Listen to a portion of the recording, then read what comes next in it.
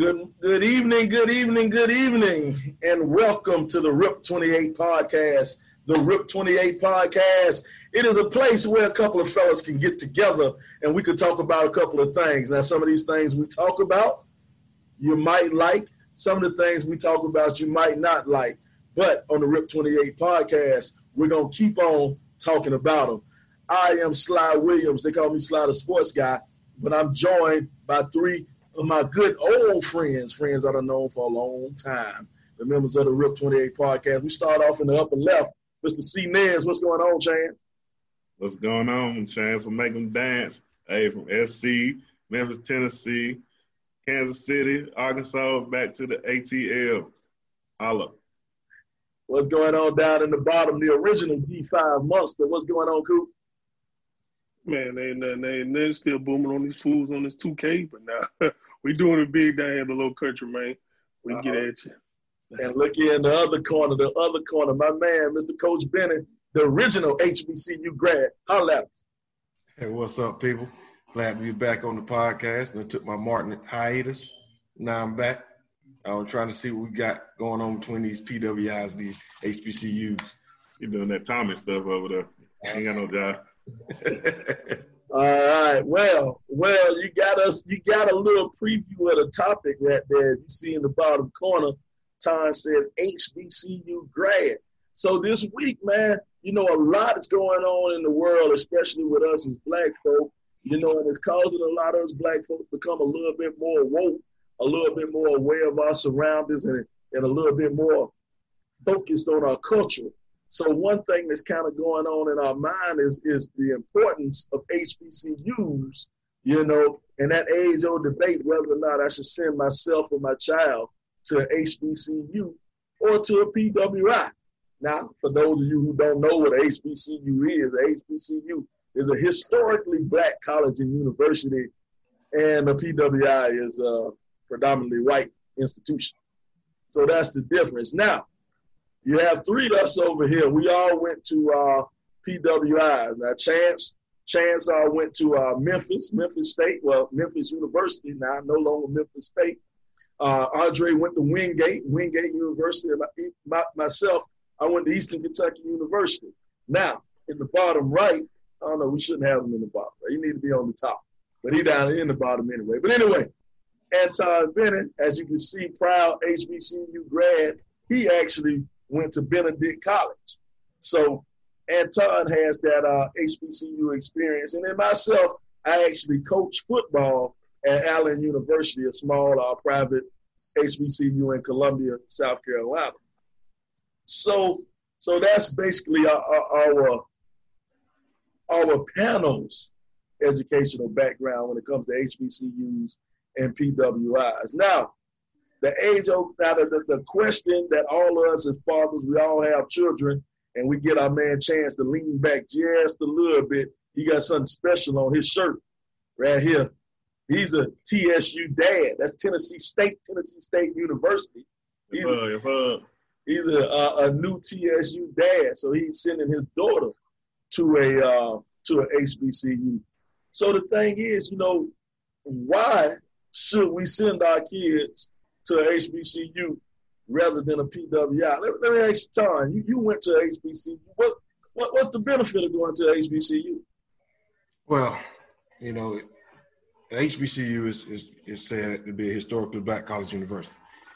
But the one thing I could say that the benefit was is being around your own and seeing that your own people are so much different.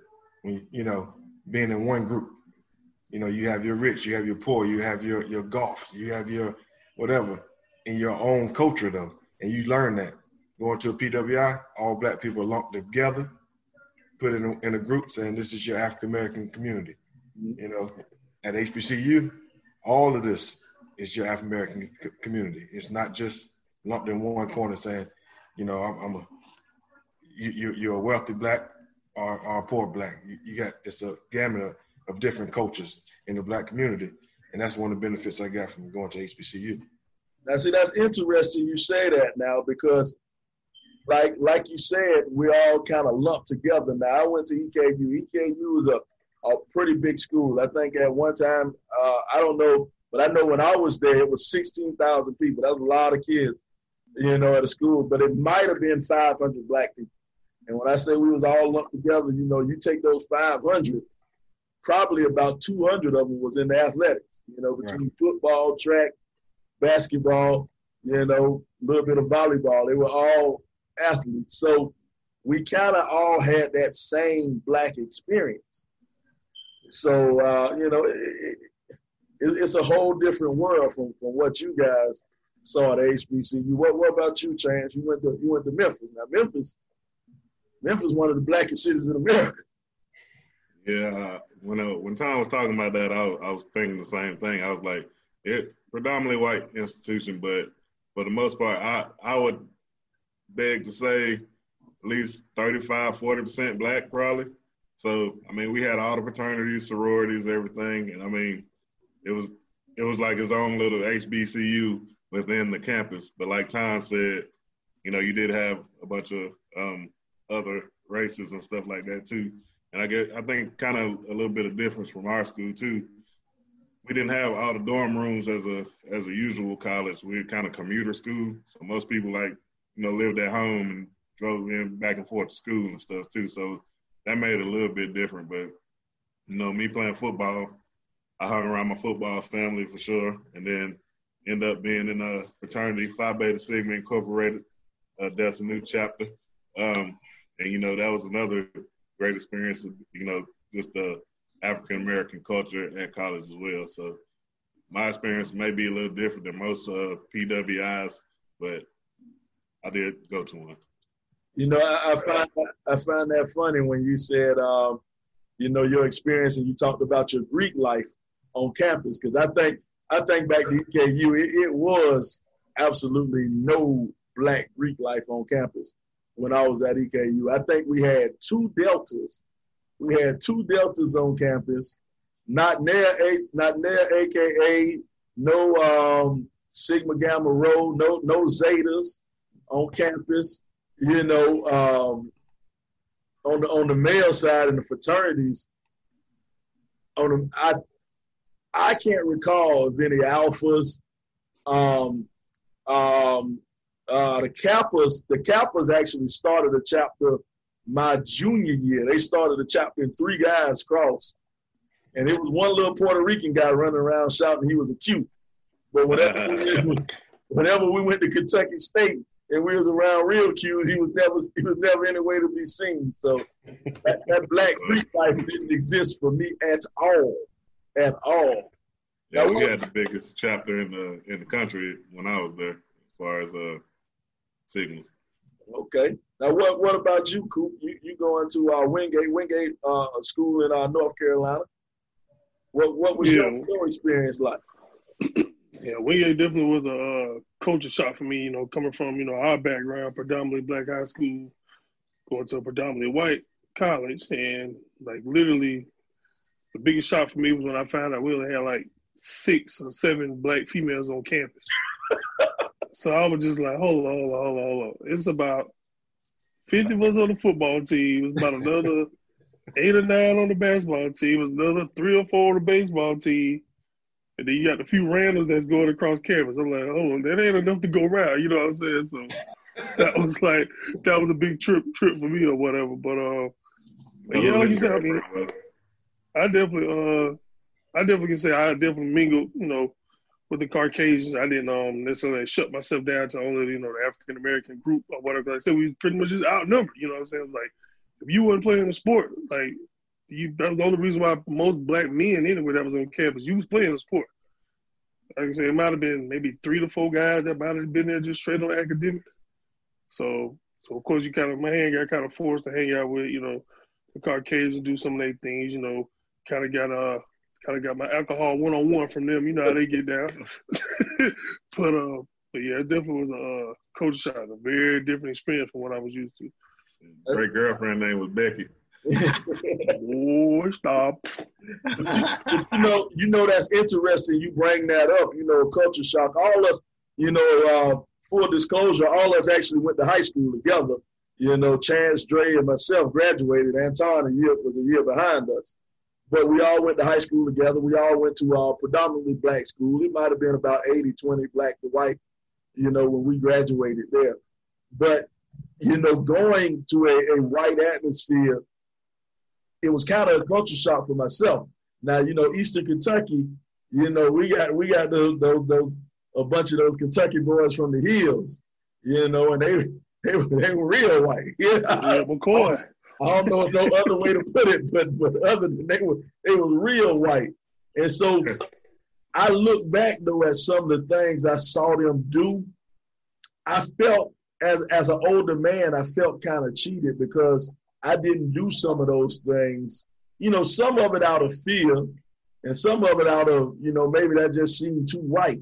And I was just young and made the wrong decision of not joining them. And so, like, during the off season, they would go cave diving. You know, Kentucky has some famous caves or whatever, and then you'll see these white boys come back to campus, boots all muddy, pants all muddy, and they like, whoa, had a great time. We was in the caves, deep underground, all this. And I'm thinking to myself, you know, the adventure in me, I'm like, yeah, that sounds fun, man. That sounds like something I would love to do. But then that common sense come out and say, man, I ain't about to go with these white folks diving in no cave. They leave my ass in some cave somewhere, you know what I'm saying? So you know, it's like, I ain't doing that. Yeah, and like I think I might have missed out on, and I look back at some of the people who went to Kentucky State. Kentucky State was in Frankfort, and Frankfort was about an hour away from us. And, you know, Kentucky State is the HBCU. So I met some people who went there, and they tell me, well, they went caving themselves. But they did it with a whole bunch of black folk. And I guess like, that was that experience that I could have had maybe if I would have went to that HBCU. It was some of the things I missed out on, you know? Yeah. I can tell you like this though. At Benedict, you know, being, you know, the stigma behind Benedict College, as we all from the same area, I can say if you're out of the state of South Carolina, say for instance, Virginia up or Georgia over, Benedict College is a great school for them. They go out and recruit kids to come from those other areas, and when they go there, man, Benedict is given such a great light. You know what I'm saying, with the recruiters. So when kids come from out of state, they feel like they coming to a school like for me, if I was going to Howard, it's like I'm going to Howard from Columbia, South Carolina. Kids coming from like Richmond, Virginia, saying I'm going to Benedict. That's how they sell Benedict out of the state, because how bad the stigma is in state. You know, I'm a high school coach, and I try to help Benedict recruit the state of South Carolina all the time. Kids from the state of South Carolina just don't want to go to Benedict because of the stigma that's on them. But, you know, that's one HBCU. That's a bad experience for HBCU. Just that negative impression that is given from a lot of media people, a lot of people who never step foot on to HBCU give their own opinions about HBCUs, not knowing what's really going on there. So, like, then you have the school like North Carolina A&T, Howard, FAMUs, and all those that are like the upper echelon of the HBCUs, and people would look down on them because of their thought process of a Benedict and the South Carolina State. You get what I'm saying about HBCU? No. So those are the negative connotations that you get when you start talking about HBCU that you don't get when you talk about PWI. Now, full disclosure, Anton was contractually obligated to say FAMU. He had to say FAMU at least once, probably twice, because you see his wife in the background. She's a proud FAMU grad. So you know he had to mention FAMU at least once or twice. At least once or twice during the broadcast. Now something I'm interested in, Chance. You sent your daughter to a HBCU, Tennessee State. Tennessee State is kind of an interesting HBCU because they weren't in the MEAC or the SWAC conference when it comes to athletics. They were actually in my conference. I got to see Tennessee State a lot because they were in the Ohio Valley Conference. They're in the Ohio Valley Conference. So Tennessee State actually didn't play games against, against black colleges and stuff like that. And so, but what was your mentality? You and your wife both graduated from Memphis. Both of you guys were athletes at Memphis. What was you guys' thought process when you said, okay, I want to give my daughter the okay, or I encourage my daughter to go to Tennessee State? Or did you encourage her to go to Tennessee State? First and foremost, she got a full academic scholarship, so we ain't had to pay to go there. So that's number one for sure. Hey, it was free school, and we was all about it. We got a lot of friends and stuff that live in the Nashville area that can look after her. And then, you start breaking down, going to HBCU. Other than y'all three guys, y'all still stay close to home, Georgia, South Carolina. I'm in Arkansas, and she pretty much goes to a PWI high school. So, she needed to learn, some of her culture and all that stuff in college. So we was all about it. And that offer came through when she applied for that. And I think the biggest thing is seeing other black people that have the same goals or better goals, or, everybody trying to move in that same direction at that same school. You got everybody there. A lot of the teachers are African-American.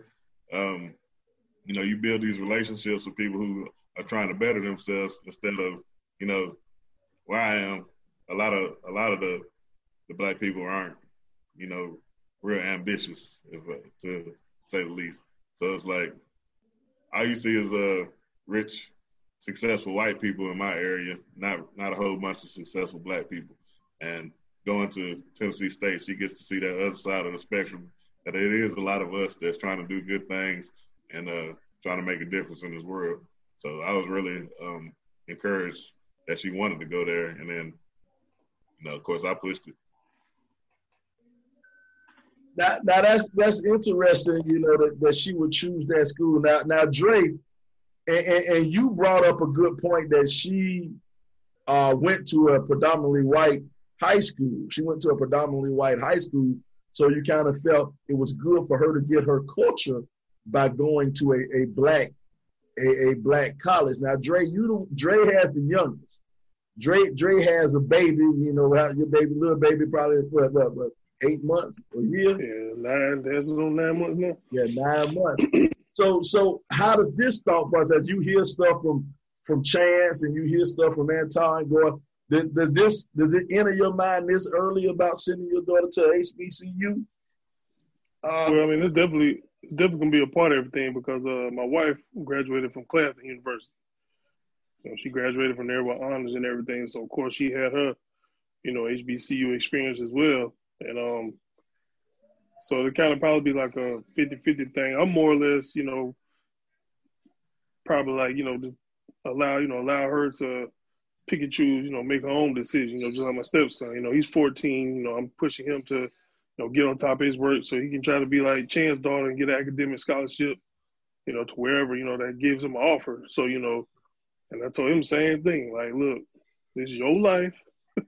Like, we done lived our life. Like, I'm not trying to influence him to go anywhere in particular. I hope his mom don't try to influence him as well, because I'm just like, I'm big on, I guess, pro-choice. Like, you make your own decision at the end of the day. Therefore, you can't look back and regret, the decision that you made. Mm-hmm, mm-hmm. Now, one thing I also want to talk about. Now, we're all athletes. We're all athletes. All of us went to college. Played the sport in college. The change in society, just a lot of everything going on with Black Lives Matter, and we have some young kids who are actually really woke right now. You start off with McCool, who decided to go to Howard, and that was huge to have this top basketball player. He makes that decision. He wants to go to a HBCU. And then you look all the way over in Mississippi, the great prime time. Deion Sanders, he decided he wanted to be a head coach at HBCU. And so for the longest, when it came to athletics, the stigma was you can't go to a HBCU if you want to go to the next level. And, once, if you look back toward the beginning, you go even farther back, HBCUs was where all the great athletes went anyway. All your great NFL Hall of Famers, they went to HBCUs. And then once desegregation happened, then they started going to PWI. So let's look at this from the athletic standpoint. How do you feel about kids now making that decision? Should they go to HBCUs or should they stick with the PWI?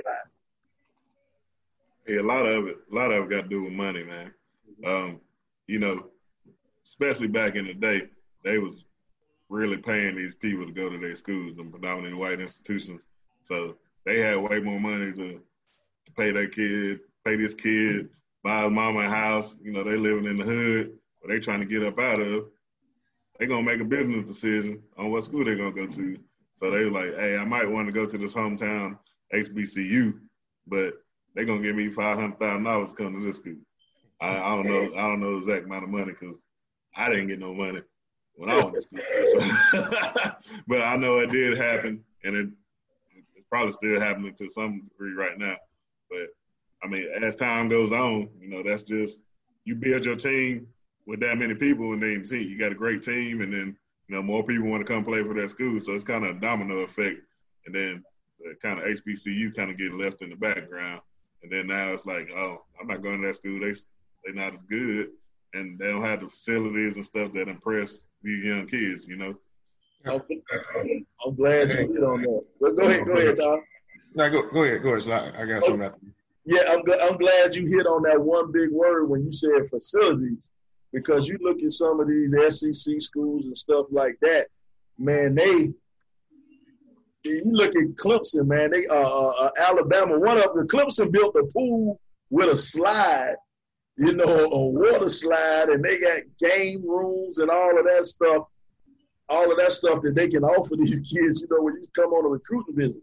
Now, I coached at Allen University. I coached football at Allen University when they restarted their football program. I was one of the coaches doing that restart.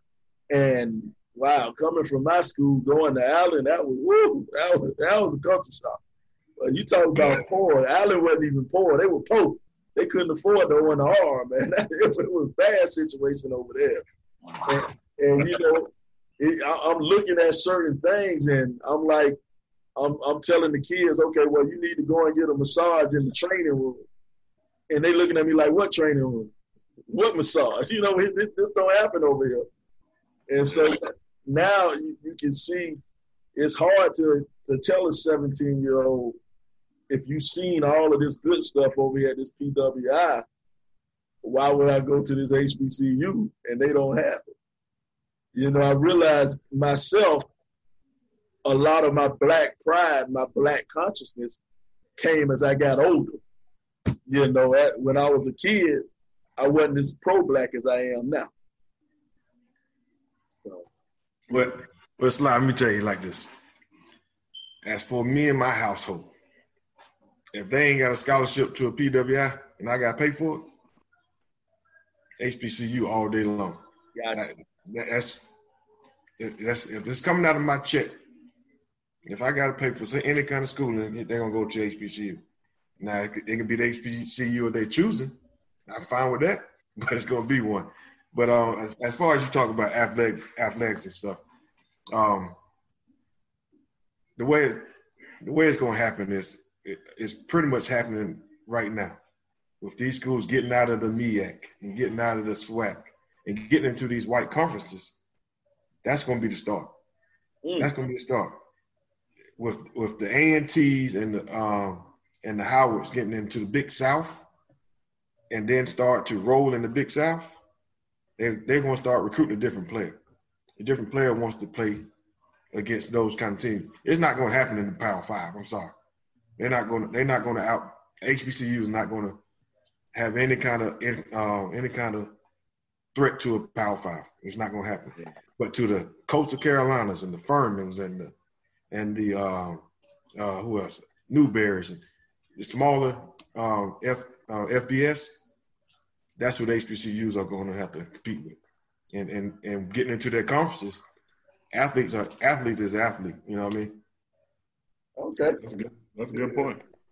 And you know those conferences, they pay. It's part of being in that conference. You get money out of the conference, and that's the one the facilities also. Now, see, it's interesting you bring that up. And all of us being football players, I think we look at a lot of things from a football side. But I think basketball is see, with basketball, all you need is 3 players. Right. If you had 3 of the top 10 players in high school said, all right, we one and done. We only going to be in college for a year. You know, we already projected to be high draft picks our senior year in high school. Why not we all just get together and decide to go to South Carolina State? You know, that I think can change the whole balance of power of everything. Because with TV now, everybody's on TV. Mm-hmm. You know, if you are a Division I school, you play on TV because there's so many ESPNs, those little college packages, you know, the Fox Sports regional channels. Everybody's on TV. Football, I don't think we'll ever be able to compete with Power 5 conferences. I don't see it happening. But basketball, I think it can happen. What about you, Coop? You pretty tall, dude. What do you think about that? Well, I mean, really how I feel about it, it literally just need to be a movement. Like literally all African-American players go to HBCU. You know what I'm saying? Like, it literally got to be a movement like that. Therefore, it's going to shift this money that Anton was talking about to these historical black colleges because, like you say, you got these top-tier athletes going to these black colleges. The ESPN going to come running. You know what I'm saying? They got to offer that school X amount of dollars to televise all their games. You know what I'm saying? Then, of course, they can take the money and start to, you know, invest and, you know, build up the facilities. You know, of course, then now, like you say, you got these top-tier players going to these historical black colleges now. Of course, like you said, the Clemson's going to come calling. The Duke going to come calling because I want to play against your team because I know you got top-tier talent on there. But like I said, it's going to definitely shift the power because now these PWIs are literally PWIs only. You know what I'm saying? And so that was literally like evolution, like the whole change, everything about the whole game itself. But it's just like, of course, you know, I mean, just being realistic, it's just like, you know, it's not going to happen. But like I said, if that was to happen, then that would really shift everything, change everything, you know, put the money in the black colleges and, like you say, put them at the forefront. Therefore, these, you know, these African-American athletes, first thing they think about is going to HBCU instead of, like you say, going to a PWI. And one thing, hold Sly, even with the money from the ESPNs and all that going to HBCU, if everybody follow, it's the endowments that still, that those, the mother schools, them endowments, they ain't gonna miss that money that much. They ain't gonna miss it that much. Hey, How about that? It'll hurt now. Hey, I know a lot of these schools got big endowments, but when you take away some of them big time conference network checks, that'll slow them down. That'll make them think a little bit. Exactly. SEC getting $30 million per year per team, 30-something million. Yeah. I mean that's. I don't care how rich you is. You stop getting that $30 million, you gonna be like, dang, I missed that. But you know, it's funny you mentioned $30 million that SEC get, and that's more than probably the entire athletic budget of the NIAC. For the whole MEAC. The whole MEAC, that might be each school's athletic budget.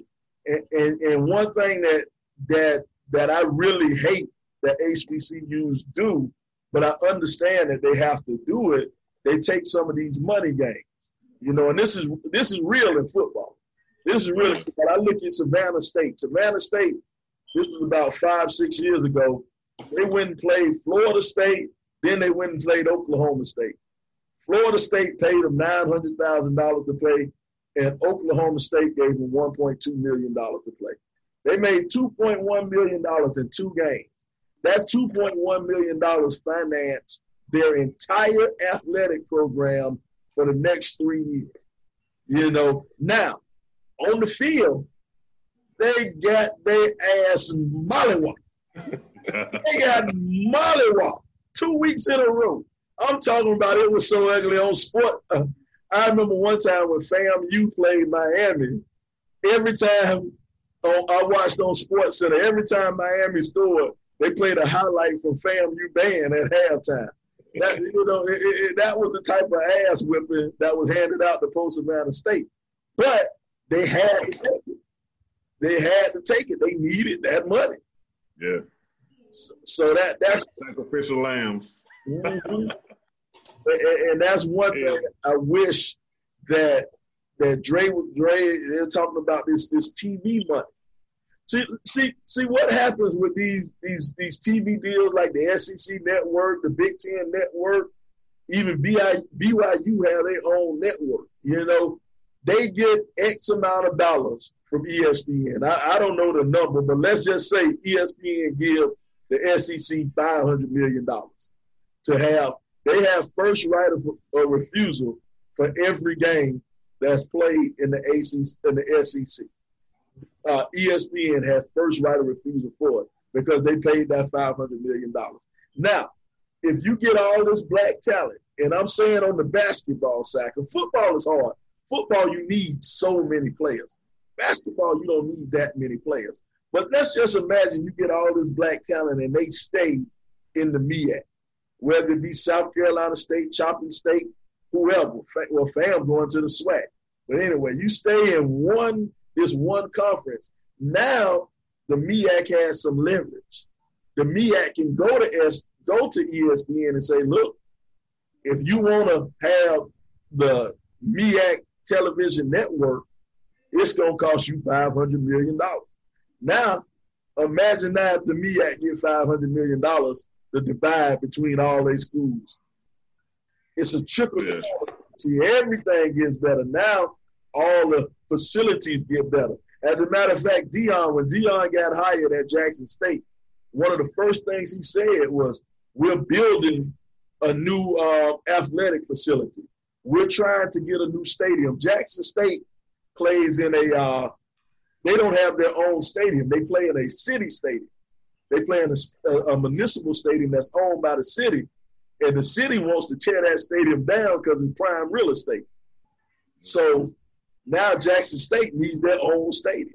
So imagine you got that big ESPN contract, and your cut for the ESPN contract is that $30 million a year. So that's my thing. It can happen, but it has to. In my opinion, it has to happen with basketball. When we talk the sports side, it has to happen with basketball. So yeah, I mean, I'd say this. It ain't necessarily to bash HBCUs or whatever. It's just more or less like a couple years ago. I went to go see it was North Carolina A&T versus Grambling for the championship in Atlanta. And like you say, we played football. Eat, sleep, and die football. You know what I'm saying? And it's like watching that game. From my perspective, it's just like wow. Like literally, Grambling's coming out here, just going 5 wide. And the quarterback is just dropping back, letting the receivers just run around till he find him a lane and he darts out. You know what I'm saying? I'm like, this is literally their offense. 5 wide, y'all go run around the field.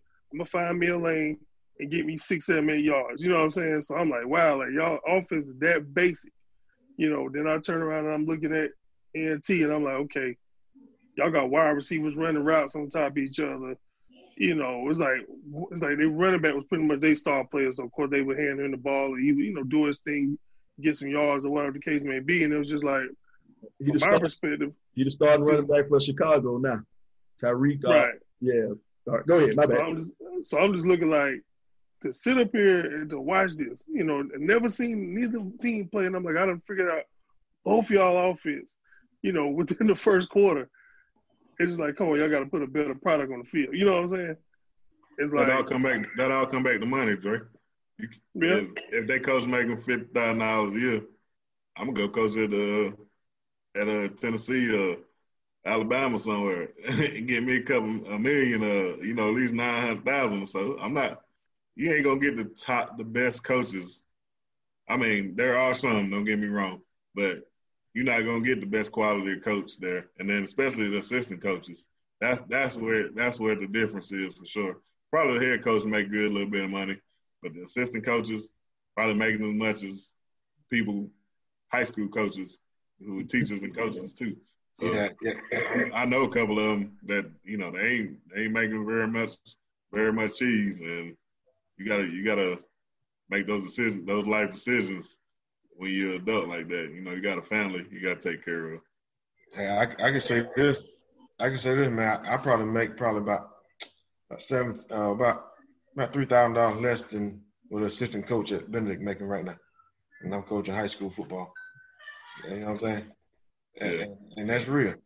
I'm an assistant coach in a high school football team, and I'm probably about $3,000 less than what, because I know a lot of them cats too, man, and they got other jobs. Some of them drive for Enterprise. Got a lot of different little jobs they do, just make the ends meet. But at the same time, they are getting that experience though. A lot of them cats, a lot of them are younger. They try and pursue different avenues. Because I know one of the coaches from South Carolina State, defense back coach. He's one of the guys recruited my school a lot. Now he's at University of Kansas. From South Carolina State to University of Kansas. Now he's in the Power 5, just like that. Like I said, they get their start there, and then where they go, Power 5. Yeah, they don't stay there. The money. It's the money always. Oh yeah, I mean that's a big reason why you're not gonna see the quality of coaching at HBCU. That's why I'm saying. Some HBCU. That's why I'm saying it's not even that you're not gonna get the quality. He's a quality coach. He wouldn't be at Kansas right now if he was a quality coach. For sure. You know what I'm saying? He just went for money though. But the problem is though, he's a quality coach. Just like you said, he is a quality coach. But we losing him. Yeah, you're losing him. Quality coaches, because somebody else paid. So whoever replaced him ain't a quality coach yet. You know what I'm saying? The guy there, he ain't a quality coach yet. And when he becomes a quality coach, somebody gonna come get him. Somebody gonna come get him. And what they need to do is, you see that quality coach, you make him a head coach in a HBCU somewhere instead of letting him get away to be assistant coach at a Power 5 or a D1 somewhere. Yeah, that's why I say too though. Definitely make him a head coach somewhere, coordinator somewhere in HBCU. Yeah. But then he gonna be like, that's not enough money. Right. I mean, like you said, of course, a coach's dream pretty much just like a player's dream. The dream is to get to the NFL. So it's like, how many coaches can I say, like you say, made it from the HBCU sideline to, pro team, you know what I'm saying? So, like you say, the route was kind of built for them to go to a PWI, to reposition themselves, to get that notoriety and then, move on to the next level. Right. In case our listeners are wondering, if we're all ex-athletes. So it's funny how this conversation kind of shifted to the athletic side. But it's all because we are athletes. I don't want to say ex-athletes. You're never ex-athlete. I'm gonna always be forever a Division I athlete. Forever. Got one good play in me. That's about it, bro. Give me one good play, then it's off to the sideline for the rest of the month, probably. Give me a big bath. But before we get out of here, man, it's one issue that I want Tom to kind of talk about as an HBCU, and us three we can talk about also as going to PWIs. One thing I really appreciate about HBCUs is the network that HBCUs have, the alumni network. When you go to homecoming and stuff like that, you see the people that you went to school with, and it's just such a tight, it seems to be a tight community with HBCUs, and me going to a PWI, I don't have that community. If you take away the few people on the football team I still talk to, and I know absolutely nobody at EKU. I actually met a guy I worked with. I met a guy that calls games with me also. He went to EKU the same exact time I went to. had no idea he was in Atlanta. I mean, I knew him by passing from college because, like I say, college, it was so small, you had to know all the black folks. But once I left EKU, or once he left EKU, I lost touch with him. You know, we don't keep that network, that communication from our at PWIs. You speak on that, like you and your wife, and your wife going to FAMU, and keeping that line of communication. Well, I think the alumni part of coming from HBCU is like you. It's actually, I keep saying HBCU. I'm an alum of Benedict College, but it's like a family. HBCU is like, we can talk about each other. I can talk about Claflin. I can talk about the state. But nobody else outside of whoever went to HBCU, they're not talk about one. That's that family bond that you get from HBCU. You know what I mean? So, you always got the homecomings, the reunions, whatever. Matter of fact, my wife is downstairs right now going over her dance routine for her 20th band reunion. That's supposed to went on for homecoming down in Tallahassee. But they doing a virtual. They ain't dancing off that WAP, is they? They doing a virtual dance show. You know what I mean? It's like it's a big family, whatever. You know what I mean? And I think just my opinion of the PWI. I would have went to one if I was my grandfather, right? I went to one. I was trying to get you to Memphis, man. I know you was, and I ain't want that, right? But North Carolina State come from, boy. Yep. But at a PWI, they try to force that African American experience. Like you have your African American Association.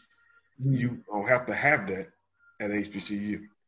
You are a family already, But that's the difference, I think, with that bond we have as going to a historically black college university.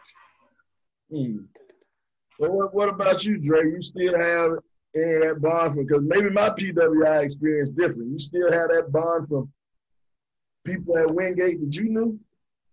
Nah, not really. I got maybe a handful of people. Of course, I'm still tight with my roommates. We still, basically through social media, we still connected. A couple of my teammates I kind of ran into through social media over the years.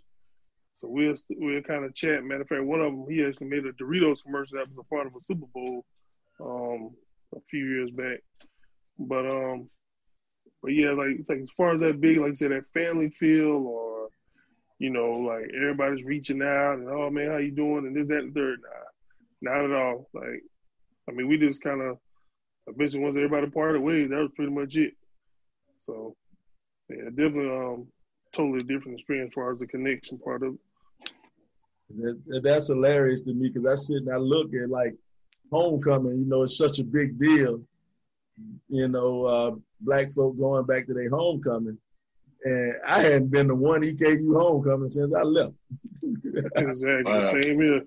I couldn't tell you. Heard about one. Being back was when they had the 20-year reunion for us winning the conference championship. That was the only time I went back. If it wasn't football related, the only time I went back. They had a ceremony. We have a wall of athletes at the north corner of the football stadium. Everybody who lettered up, played on the football team, your name's on this wall of athletes, wall of fame. I forgot. I don't even know the name of it. That's how much I tell you, but I don't even know the name of it. That's the only other time I went back to EKU. See my name on the wall. Yeah, we ain't even had no field at Wingate. We was playing at Monroe High School. We don't want to talk about no field now. Come on now. They got a nice stadium over there now. They got a nice one coming up in the world. Hey, they sold that stadium to me in '98. They ain't get that stadium till 03. Right. No, shit, 04. You was gone. But they ain't lied to you, though. They ain't lied to you. No, they sold it. They lied to me. They just got it late. Yeah. Hey, it's looking nice down there now. Trump gave them some money and everything, so they good. They take that dirty money. Yeah. Still green, though. That's all that matters. Still right. It's being the same. Exactly. Well, wow, man. This kind of been interesting. Just learning a little bit about that HBCU experience. I know we went off on the sports side a little bit more than some people would have imagined, but hey, yeah, we all athletes. That's what we know. If you want to know about the science department, you might want to talk to somebody else.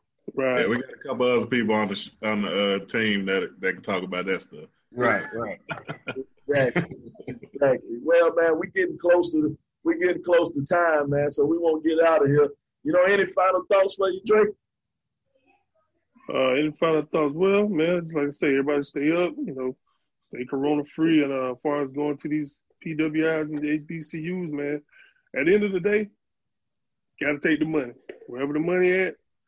Because at the end of the day, you don't want no student loan coming back to haunt you, hitting you in the head for, they ain't on APR and paying back for years on end and all this other stuff. So get your money. That's all I can tell you. And what about you, Chance? All right, I got two quick things. For one, the homecoming experience at Memphis is excellent. We have a great time every year. Me and my wife go every year. We kick it. And when I was playing, we weren't real good, but they got a real good squad now, so we usually come out with a W. And then the second thing I'm talking about is HBCUs. We didn't talk about their bands. It's pure entertainment, man. Hey, if you don't see nothing else, you need to go check out them bands at your Tennessee States, Jackson States, and stuff like that, man. They put on a show. And we hadn't talked about that at all, but I wanted to put that out there. All right, what about you, Tom? I want to say, make your right decision, man. Make first choice the best choice. As far as going to HBCU or PWI, it's really about how you feel. It's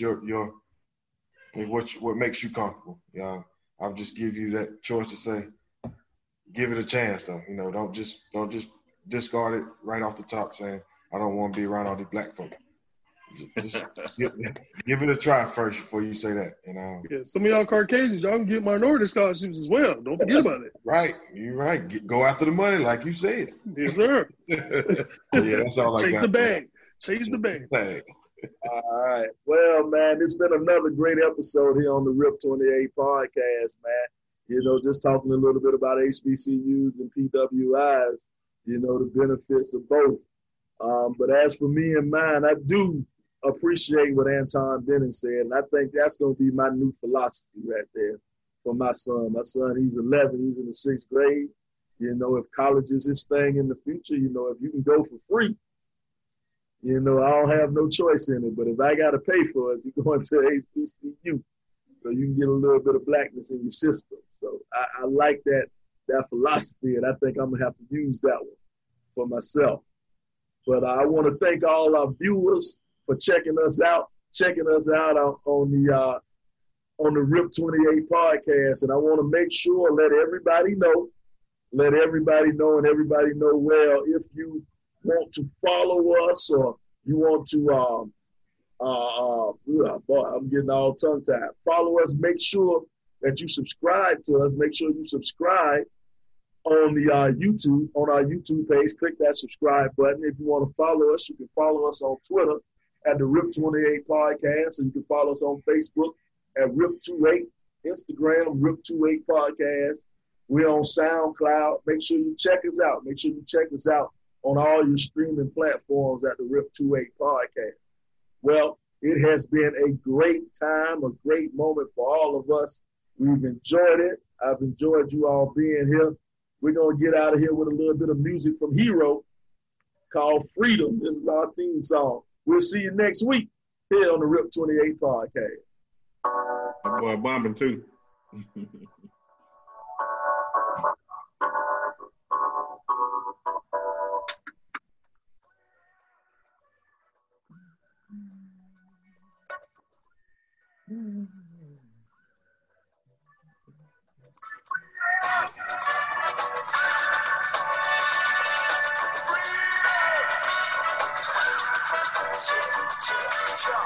Ladies and gentlemen, if you're in the mood, hope you understand. again, I am not your enemy, nor will I pretend to be. I got these guys like Austin, so I like your seats, a bunch of enemies. These people is killing me, really, no, y'all some lame actors. On a ball and chain playing a slave master. Pray to Heavenly Father, we remain bastards, but you can't pass